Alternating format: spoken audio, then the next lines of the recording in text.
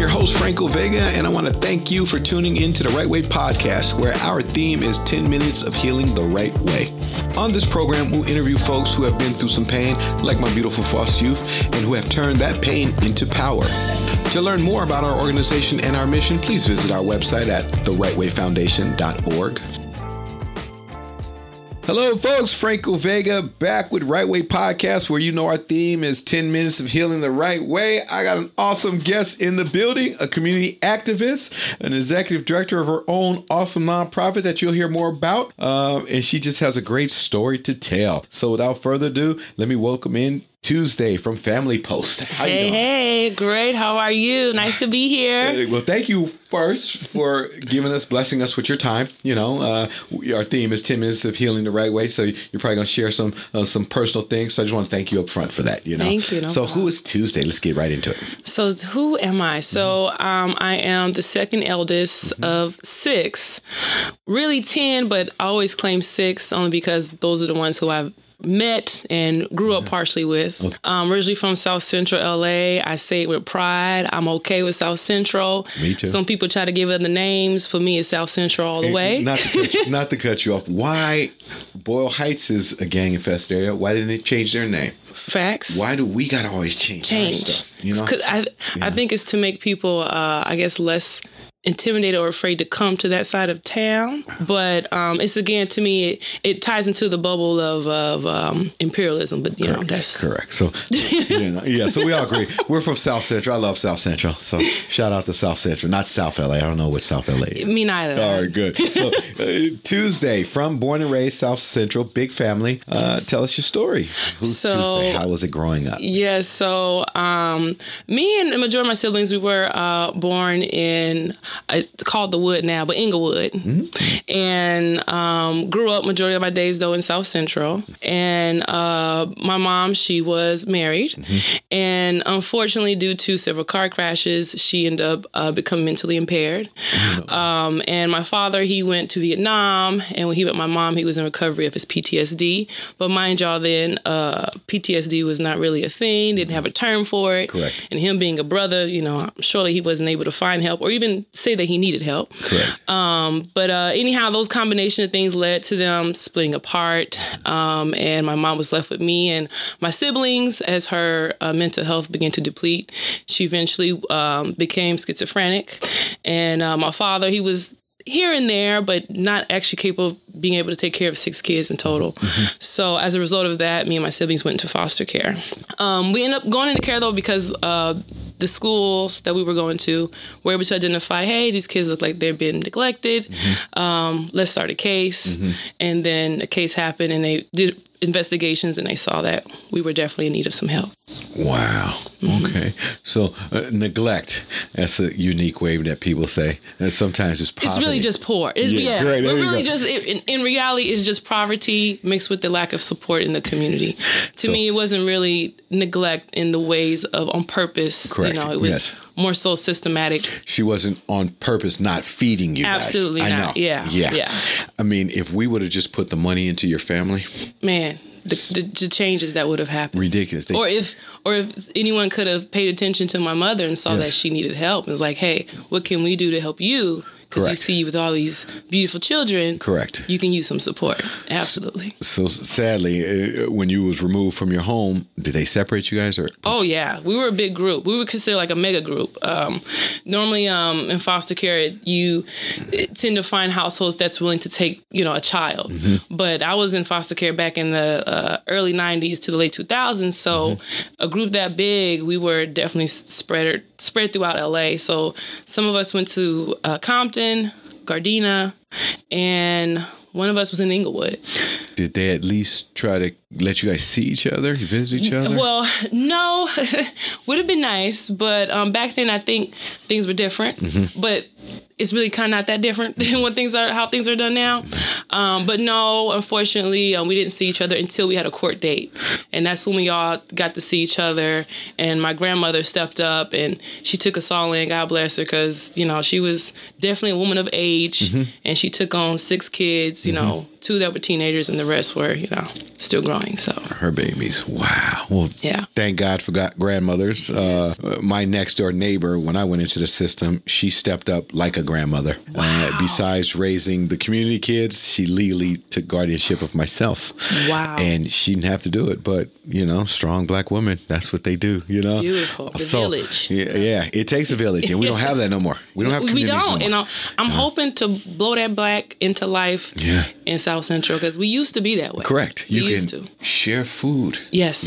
Yes. Like if your neighbor is working hard and you have a big pot, you don't want leftovers, bring him over.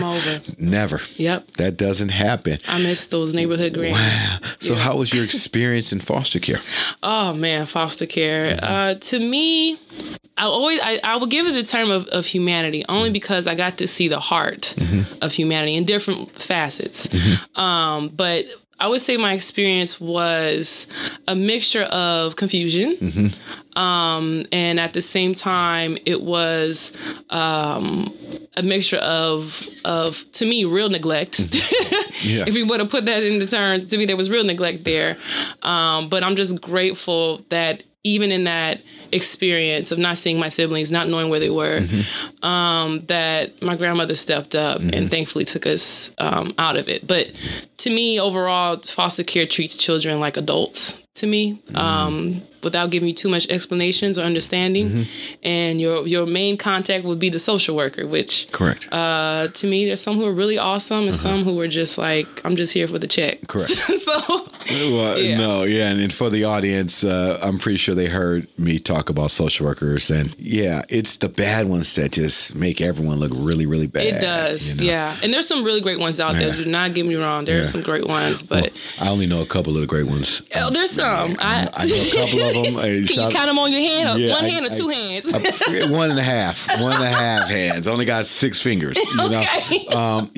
And so I hear you. And then let me go back to what you said earlier. The foster care system robs you of your childhood. Oh, yes. And you can't get that back. And you can't get it back. A woman gets her purse snatched, she can go buy a new one. Yeah. A kid gets his childhood snatched, he can't go back. Can't go back. And it's depressing, And so, I don't know what we're going to do, I'm a reformist, but I'm kind of leaning towards abolitionist. I got some ideas. We got to talk. But sometimes I'm leaning on, I just want to blow up the whole system and get rid of it, But it's sad. I agree. I don't want to think that way. I don't want to think that way. I agree to an extent because the way how you're thinking, it gives you that idea of there's no way out. If the system stays the same, it's going to continue to rip families apart, and you have to do far much more work in repairing than to me preventing.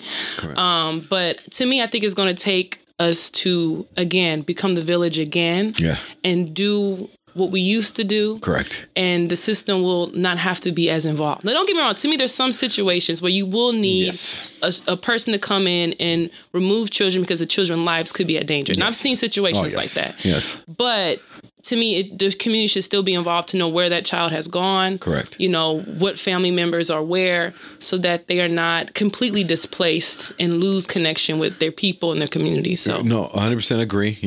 Sexual abuse, remove them, but let's lock up the jerks. Let's lock up the predators, and throw away the key. I feel you on that. I think it's a full, to me, it's a system connected within the system. So we talk about foster care, we got to talk about prison, we got to talk about police officers. We have to talk about the whole full circle there, because all of it's, to me, interconnected. And, to me, unfortunately, I feel like minority families are the highest, I would even use the term victims or people who are involved in the system. Oh, yeah. It's the family regulation system. Right. LA County. Regulations. I like that term, because it is. Well, just to throw data out there for our listeners, Black folks make up 7% of LA County. And some data shows that Black kids are 40% in the foster care system. That's racist in itself. You can't even deny that. You know, you can't. And so, and then where they end up at, victims of sex trafficking, almost guaranteed 50% will become homeless. No high school diploma. Here go $1 million question. Who do we call when the foster care system is neglecting our children?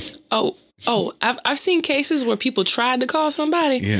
What they do is they just have meetings and they do this thing right here where they say, well, it's not our fault and it's somebody else's fault and it's somebody else's fault and no one's held responsible unless or until you sue the system for, showing obvious, mishandling of children. Correct.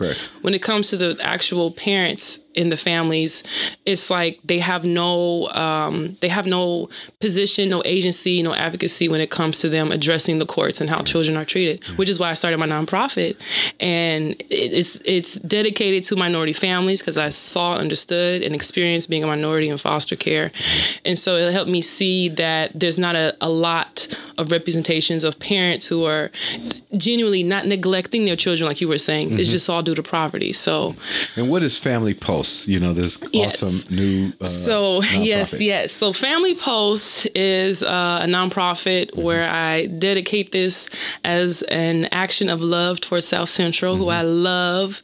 And basically what we do is we teach churches and other nonprofits how to gain grants and basically get some skin in the game so that they can get money and create agency in their community. Eventually, hopefully, looking to build businesses with it. Correct. So daycares, which we all know we need in South Central, grocery stores, businesses, creating some type of wealth so that the communities that can stay and we see less things like gentrification, which to me is not a preferred thing to me. But our main thing is community development. So we're looking to work with nonprofits that actually want to have agency in their communities. Awesome. So shout out your website. So. You can hop onto the IG, which is A Family Post as well. And you can reach out to me if you want to write me a check. You can, because we are official. We have all the paperwork. Awesome. Well, Tuesday, one last thing, close it out. What kind of advice would you give us for some young ladies coming out the system to be successful like yourself? Because you're a success story. Yes, I would say everything you are experiencing, your thoughts of how the system is treating you is all real and it's fact. And if anyone tries to make you think that it's not a reality, that these things are not happening, it is. And I'm also here to say I am here with you in the Barretts, even though I've left foster care some time ago. I understand the struggle. So I say, keep your head up, sis. Keep your head up, bruh. And keep going, keep fighting, and go to school if you can. But if not, it's okay. You can find other outlets. Awesome. So you heard the good words of wisdom from our girl Tuesday. Please look up Family Post. Check out the high-speed work that she's doing, that she put together on her own. And I just want to thank you, Tuesday, for blessing us with your knowledge. And for folks, please tune back in next week when we have another guest on Right Way Podcast, where our theme is 10 minutes of healing the right way. Peace. We're out. Peace.